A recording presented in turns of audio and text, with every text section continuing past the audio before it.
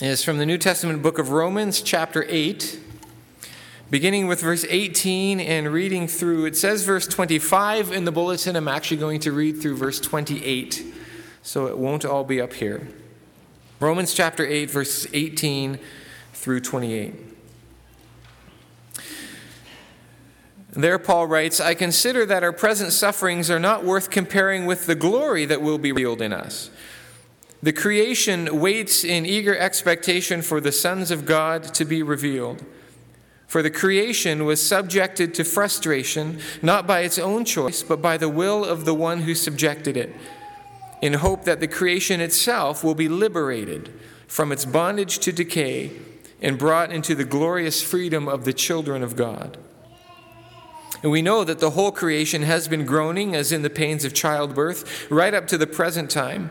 And not only so, but we ourselves who have the first fruits of the Spirit, we groan inwardly as we wait eagerly for our adoption as sons, the redemption of our bodies. For in this hope we were saved. But hope that is seen is no hope at all. Who hopes for what he already has? But if we hope for what we do not yet have, we wait for it patiently. In the same way, the Spirit helps us in our weakness. We do not know what we ought to pray for, but the Spirit himself intercedes for us with groans that words cannot express. And he who searches our hearts knows the mind of the Spirit, because the Spirit intercedes for the saints in accordance with God's will. And we know that in all things God works for the good of those who love him, who have been called according to purpose." This is God's word. I pray that he would speak to us this morning.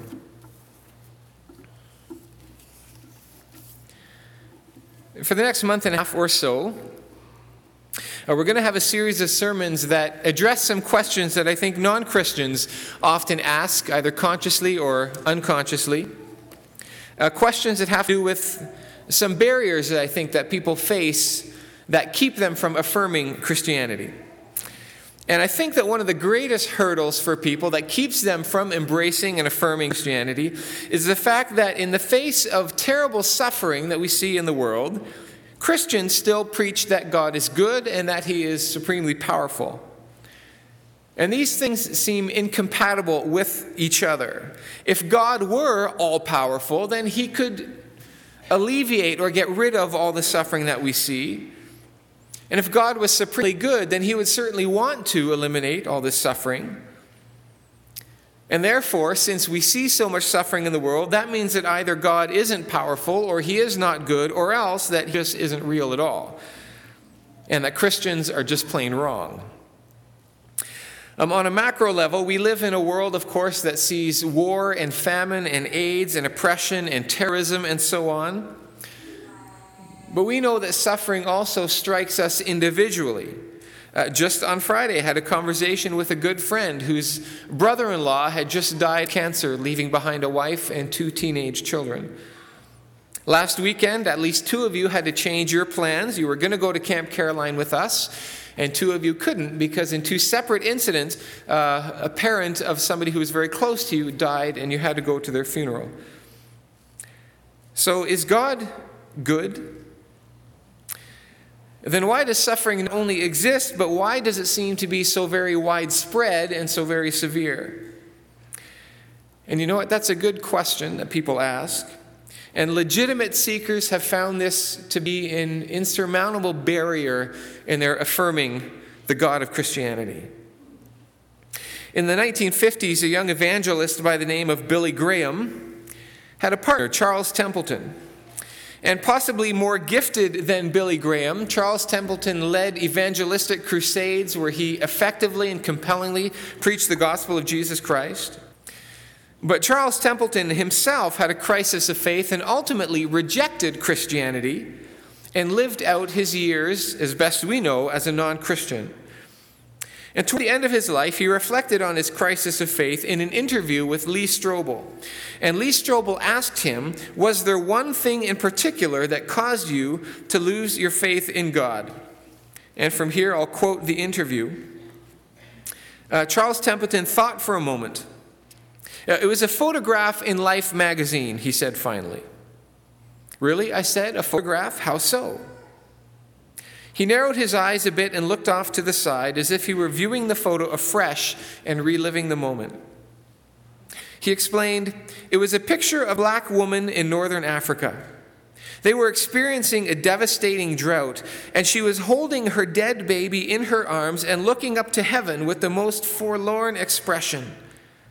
And I looked at the picture and I thought, is it possible to believe that there is a loving or caring creator when all this woman needed was rain?" And as he emphasized the word rain, his bushy gray eyebrows shot up and his arms gestured toward heaven as if beckoning for a response. "How could a loving God do this to that woman?" he implored as he got more animated, moving to the edge of his chair. "Who runs the rain? I don't. You don't. He does." Or that's what I thought. But when I saw that photograph, I immediately knew that it is not possible for this to happen and for there to be a loving God. There was no way. Who else but a fiend could destroy a baby and virtually kill its mother with agony when all that was needed was rain? He paused, letting the question hang heavily in the air. Then he settled back into his chair. "That was the climactic moment," he said. "And then I began to think further about the world being the creation of God. I started considering the plagues that sweep across parts of the planet and indiscriminately kill, more often than not painfully, all kinds of people, the ordinary, the decent, the rotten, and it just became crystal clear to me that it is not possible for an intelligent person to believe that there is a God who loves."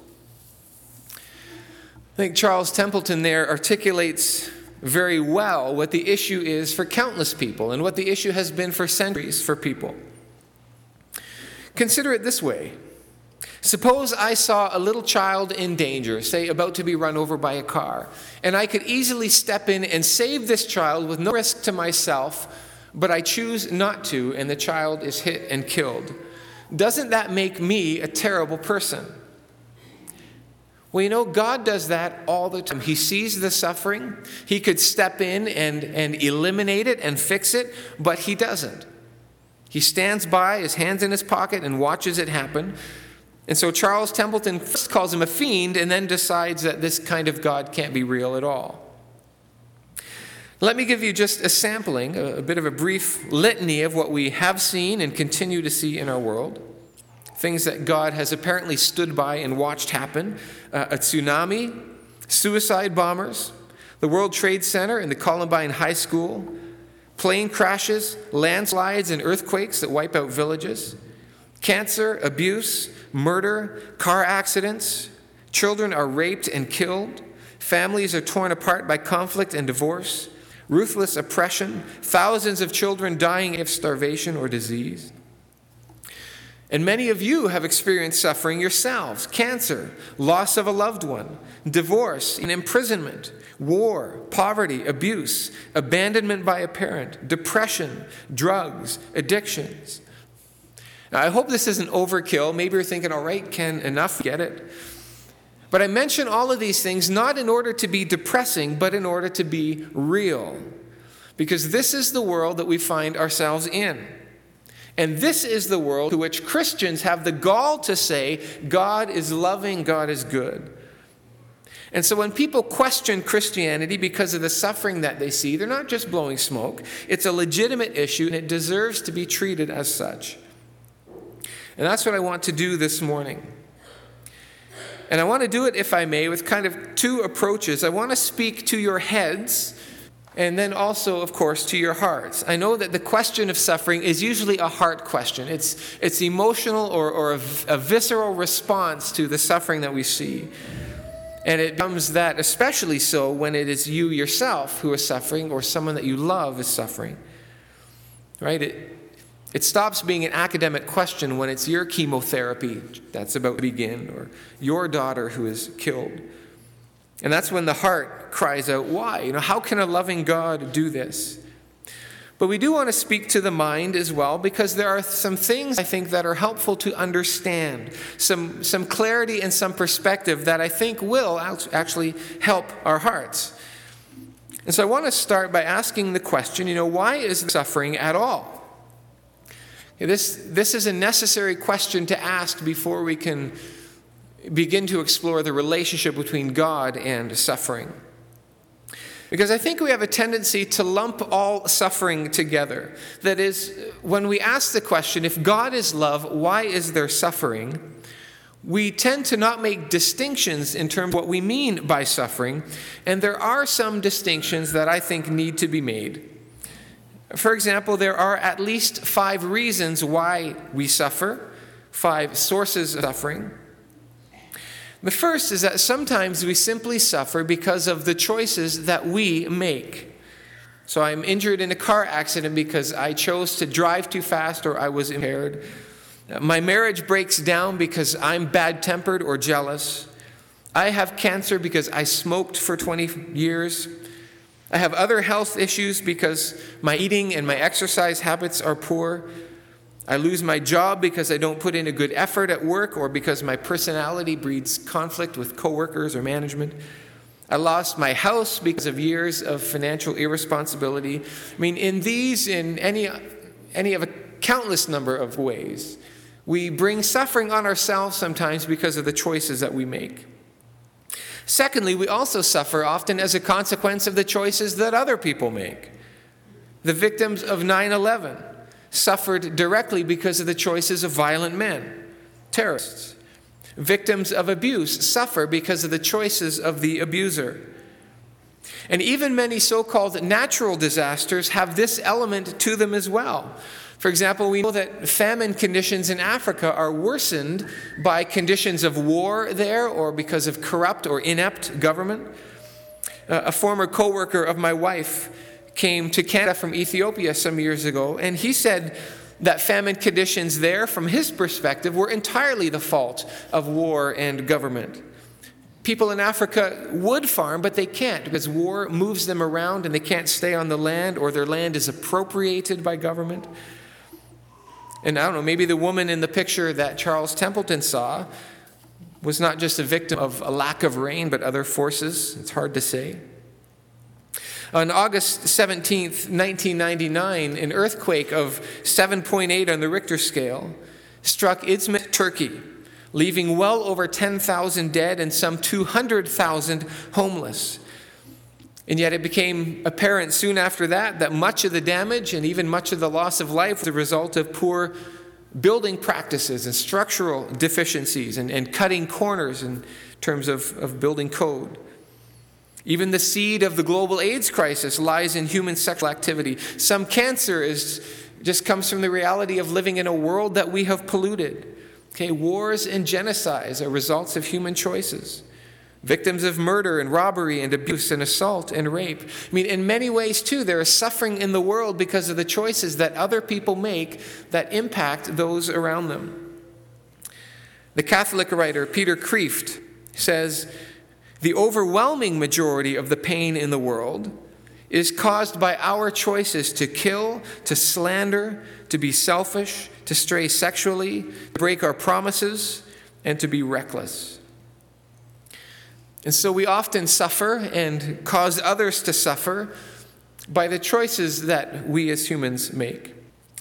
Now, God certainly could prevent and eliminate this kind of suffering, but only if He overruled our ability to make choices and to make decisions for our life, or by stepping in and arranging things so that the choices that we make don't have some of these negative consequences. We need to be careful, I think, about shifting the responsibility for suffering away from ourselves and onto the shoulders of God.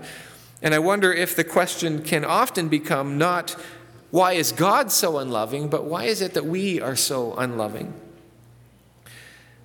Now, of course, the human dimension accounts for a great deal of suffering in the world, but it doesn't account for all of it. And so God is not yet off the hook, so let's continue. A third reason that we suffer, and related and yet distinct from the first two, is because we live in a world, a creation that is tainted by the effects of sin. The Bible teaches that when sin entered the world through Adam and Eve, it wasn't just our human nature that was tainted and corrupted by it, but somehow the whole creative order has been set off kilter a little. There's ripple effects throughout all of creation. And so animals too get sick and die. Animals attack and kill people. Tornadoes and tsunamis happen, and people die because of it. Floods happen. People get Alzheimer's and pneumonia and Hodgkin's disease. And even though these are not the direct results of the choices that we and others make these days, the Bible says that this era where sin is a reality, all of creation is groaning and longs for redemption. And until that day, we simply find ourselves living in a world where people get sick and where natural disasters happen, and so there is suffering. A fourth reason that people suffer is because of Satan and his demons, the evil forces that are at work. Interestingly, in Luke chapter 13 and verse 12, Jesus heals a woman who had suffered a physical deformity for a long time. And in verse 16 of that chapter, he says that it was Satan who had kept her bound for those 18 years. The well-known story in the Old Testament of the book of Job sees Job suffering intensely because of what Satan had done in his life. And we as Christians, we believe in the spiritual realm. We believe that there are demonic forces at work that also act to bring suffering and to cause pain. And certainly in most instances, they do it through human agency. And so the dynamic of our responsibility comes to the fore again. But sometimes it is just the demonic forces themselves that are at work. Some depression, some spiritual attack, some physical illness is demonic in origin. Now, why doesn't God intervene in those situations? In fact, in the book of Job, God explicitly gives Satan permission to do this to Job. Why does God allow that? Well, that brings us to the fifth reason we suffer, or source of suffering. And that is that sometimes it's simply because God is at work. In the book of Job, God was allowing this because he was using this experience to do something significant in the life of Job. And we're going to talk a little bit more about that element of God's work and suffering. The great flood in the book of Genesis, the 10 plagues of Egypt in the days of Moses, the wars when Israel conquered the promised land, these are occasions when God was specifically acting to bring judgment on the earth because of sin. And the suffering of those events was a deliberate act of God in response to the prevalent, the overwhelming wickedness of people. And so even there, I'm kind of hesitant to make that God's responsibility, because God's judgment in Scripture always comes after a period of grace, and when people's choices have become so wicked and depraved that there's no more possibility of a turnaround. And God graciously waits until the last possible second until his intervening wrath becomes a necessity. Now, we need to be careful, of course, never to assume that suffering is God's specific judgment. I remember when the AIDS crisis first came to our attention in the 1980s, and many Christians proclaimed it as God's judgment against homosexuality. And we need to be careful about attributing things to God when we just don't know. So 5 reasons or sources of suffering: our choices, the choices of other people, the reality of a broken creation, demonic forces at work, and sometimes God at work. And all of this has to do with the important question, why is there suffering? And that's a question that we often ask. And before exploring the relationship between God and suffering a little further, there's another element we need to consider, and that is the question of whether pain and suffering should be removed. Are they inherently bad things? Now, there is a sense, of course, in which suffering and pain are out of place. They are not how things should be. They're indications of the fact that creation has been tainted by sin. We'll come to that in a moment. But God, in fact, promises that he will do away with all suffering and pain in eternity. But in our present existence, would it be a good thing to eradicate all pain and suffering? Well, the pain of a toothache is a good thing in that it lets me know that I need to make an appointment to see the dentist before all my teeth rot and fall out. And all of our growth in character and mind, comes through a sort of suffering in which we push ourselves beyond what feels good and comes easy, and break through to new levels of development.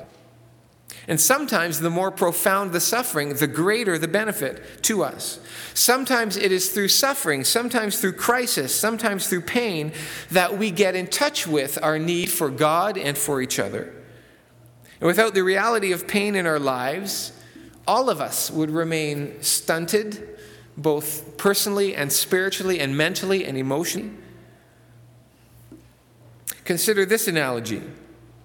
I think it comes from C.S. Lewis. An animal that has its leg caught in a trap. And to free the animal, you may have to push its leg further into the trap in order to spring the release and set the animal free. Now, the animal thinks that you're an enemy when you're inflicting pain for a moment. But in fact, that pain is necessary to bring freedom to the animal. And maybe God is like that. Maybe God causes pain sometimes in order to move us into greater levels of freedom or to set us free from something that is hurting us. And maybe you think it's unfair to think of such grand scale sufferings like war and famine in that category. But the truth is, we just don't know, right? The Bible does seem to indicate that even the groaning of all of creation is part of God's allowance through which he will accomplish a greater good, not just for us, but for the redemption of all of creation. And even though I certainly don't understand it all, these kinds of things help me to trust God for what I don't know. Now, everything that I've said so far has been directed to the head. I've tried to give facts, tried to give a little understanding, to clarify the picture a little bit, and I hope that it's helpful. But the reality is that suffering is a question of the heart for us. I mean, even if you could say this morning, well, yeah, I guess that makes a certain amount of sense. The next time that you are faced with a real and horrific pain, either in your own life or because you see it in the world around you, your heart will still wrench and you will find yourself again asking, how can God allow this? Where is God in this? Can God be loving? And this is where I think the God of Christianity really shines. Because we don't want a God who will remove our ability to make choices. We don't want a God who will arrange things so that my choices and your choices have no consequence, therefore don't matter. I don't think we want a God who will remove all the hardship from our lives and all suffering from human experience. I mean, such a God would seem, I think, removed from us, would seem unemotional and impersonal, even mechanical. What we really want, I know what I really want in my heart. I really need a God who is present in suffering, to give strength and to give comfort in suffering. We need a God who knows suffering and understands it. And we need a God who can redeem suffering. And that is the God who is. That is the God who really is. God is present in suffering. The Bible says in Psalm 23 that when we walk through the valley of the shadow of death, we need fear no evil because God is with us. And many of you have experienced that. That it was in the midst of suffering, after the funeral, or at the hospital bedside, or in your grieving heart. It was there that God was most near to you. And it was then that you knew the love of God most profoundly. Isn't that what we most deeply want? A friend is not someone who steps into your rescue to fix every situation and to make life easy. A friend is somebody who holds your hand and walks with you and cries with you when life is hard. That's when the depth of relationship is forged. That's when you know what it means to be loved and to be cared for. And God is that kind of friend. When we have a funeral in church, in the moment just before the service begins, I'm usually upstairs with the family, and I will often pray with them, and almost always will give them these two verses from Scripture as God's word to them in their grief. They're both from Isaiah. Isaiah chapter 41, verse 13, where God says, "For I am the Lord your God, who takes hold of your right hand and says to you, 'Do not fear, I will help you.'" And Isaiah 54, verse 10, "Though the mountains be shaken and the hills be removed, yet my love for you will not be shaken, or my covenant of peace be removed, says the Lord, who has compassion on you. God does not send a card or give you a phone call or yell from the sidelines, hang in there, you can do it. God is present in suffering to sustain and to strengthen and to carry us through. And we might not know it. Sometimes our grief is so acute that we are blind to the presence of God. But even then, it is His strength that is carrying us. God is present in the middle of suffering, walking through the valley shadow of death with us. And God redeems suffering. We don't need a God who will remove all suffering, but we need to know that God is greater than suffering, and that suffering at the end of the day does not win. And it's precisely God's power and His love that ensures the redemption of our suffering. Often it's redeemed even in our own life. The ministry of the mustard seed downtown in Calgary arose from the passion and the vision of Pat Nixon, who was himself, as a young person, living on the street. And out of his suffering is born a ministry that touches literally thousands of people. I know a man who leads an Alcoholics Anonymous meeting, and his own experience as an addict gives him a platform to minister with credibility to other addicts. When Sean Kane was in the hospital a couple years ago, some of you know him, he had a very significant conversation with someone about Jesus and about the real things of life. And that conversation could not have happened if Sean Kane hadn't broken his ribs and ended up in the hospital.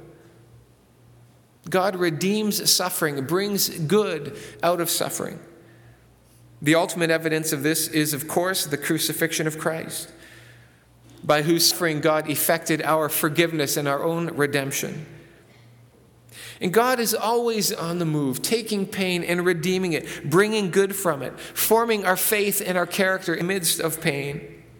In fact, the book of James chapter 1 says that trials and testing develop perseverance, and perseverance is necessary to bring us to maturity.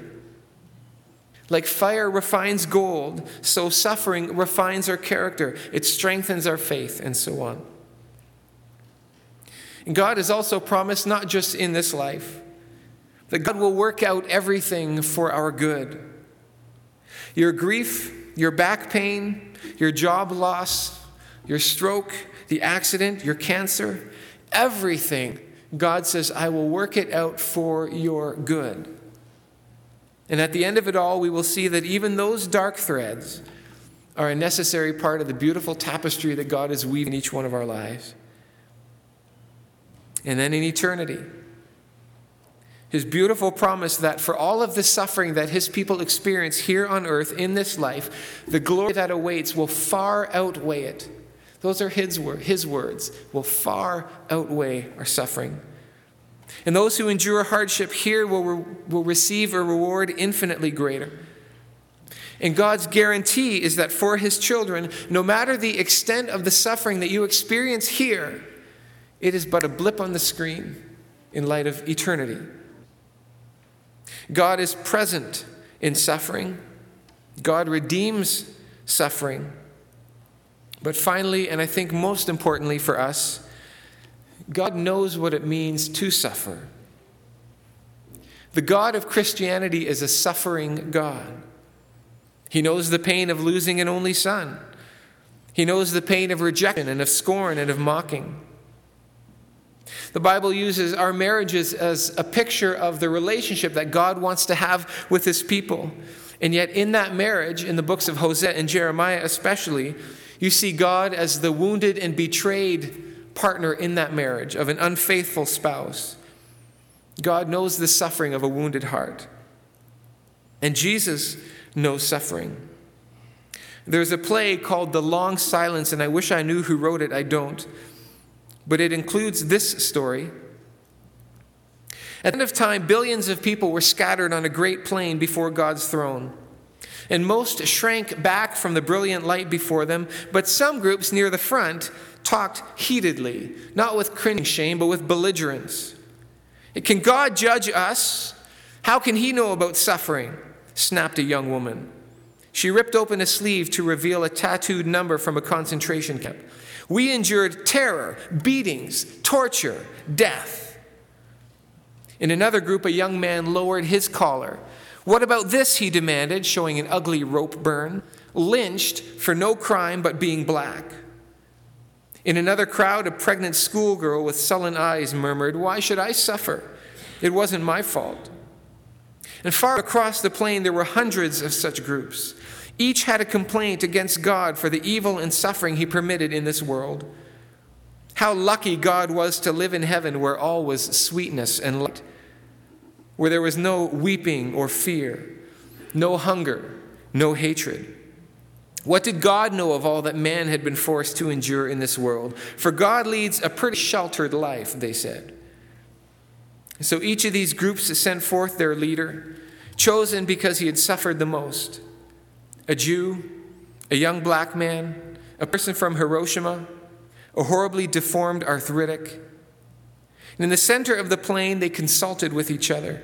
And at last they were ready to present their case. It was rather clever. Before God could be qualified to be their judge, he must endure what they endured. And their decision was that God should be sentenced to live on earth as a man. Let him be born a Jew. Let the legitimacy of his birth be doubted. Give him a work so difficult that even his family will think him out of his mind when he tries to do it. Let him be betrayed by his closest friends. Let him face false charges, be tried by a prejudiced jury, and convicted by a cowardly judge. Let him be tortured brutally. And at the end, let him see what it means to be terribly alone. Then, in pain, let him die. Let him die so that there can be no doubt that he died. Let the great host of witnesses to verify it. And as each leader announced his portion of the sentence, loud murmurs of approval went up from the throng of people assembled. And when the last had finished pronouncing sentence, there was a long silence. No one uttered another word. No one moved. For suddenly all knew that God had already served his sentence. How do we reconcile the reality of suffering with the God that we claim is both supremely powerful and infinitely good? There is only one place where we can reconcile those things, and that is at the cross, where God entered into the reality of sin and of suffering, not only to take it upon himself, but then to redeem it. It's the cross that is the proof of God's love, for Jesus gave his life for our sins in order to give us life and bring us to heaven. The cross is also the demonstration of God's power, in that it is by his death that the backs of sin and death and the backs of the forces of evil were broken. It is because of the death of Jesus that we have God's guarantee of glory for us and the end of crying and mourning and death and pain and suffering. And it is because of the cross of Jesus Christ that we know the presence and the redemption of God in our suffering, and that we know his understanding as a suffering God, one who says, "I know what it feels like." And it is because of the cross that there is both comfort and strength for us. And to the question of suffering in our lives and in the world, the suffering in light of the power and the love of God, Christians have always pointed to the cross and said, the answer is here. This morning we are going to celebrate, as we do regularly, what we call communion, where we remember the fact that Jesus Christ, the Son of God, suffered for us, entered into our suffering, where we are reminded of what he did in order to redeem us from our sin and our suffering, and to bring us to himself, where there is life and joy and the ultimate promise of eternity without suffering.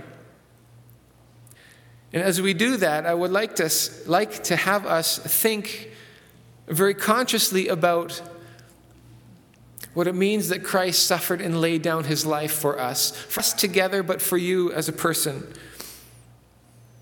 I'd like to have us consider very consciously what it means that we have been forgiven of our sins, and the love and power of the cross and of his resurrection in our own lives. So let us consider that this morning. As we prepare for communion, we're going to sing. I'm not going to pray. Prayer often sort of transitions from one thing to another. We don't want to transition. The message just continues as we sing and as we come to the table. Let's prepare ourselves for communion when we sing hymn number 554, The Old Rugged Cross, and remember the death and suffering of Christ.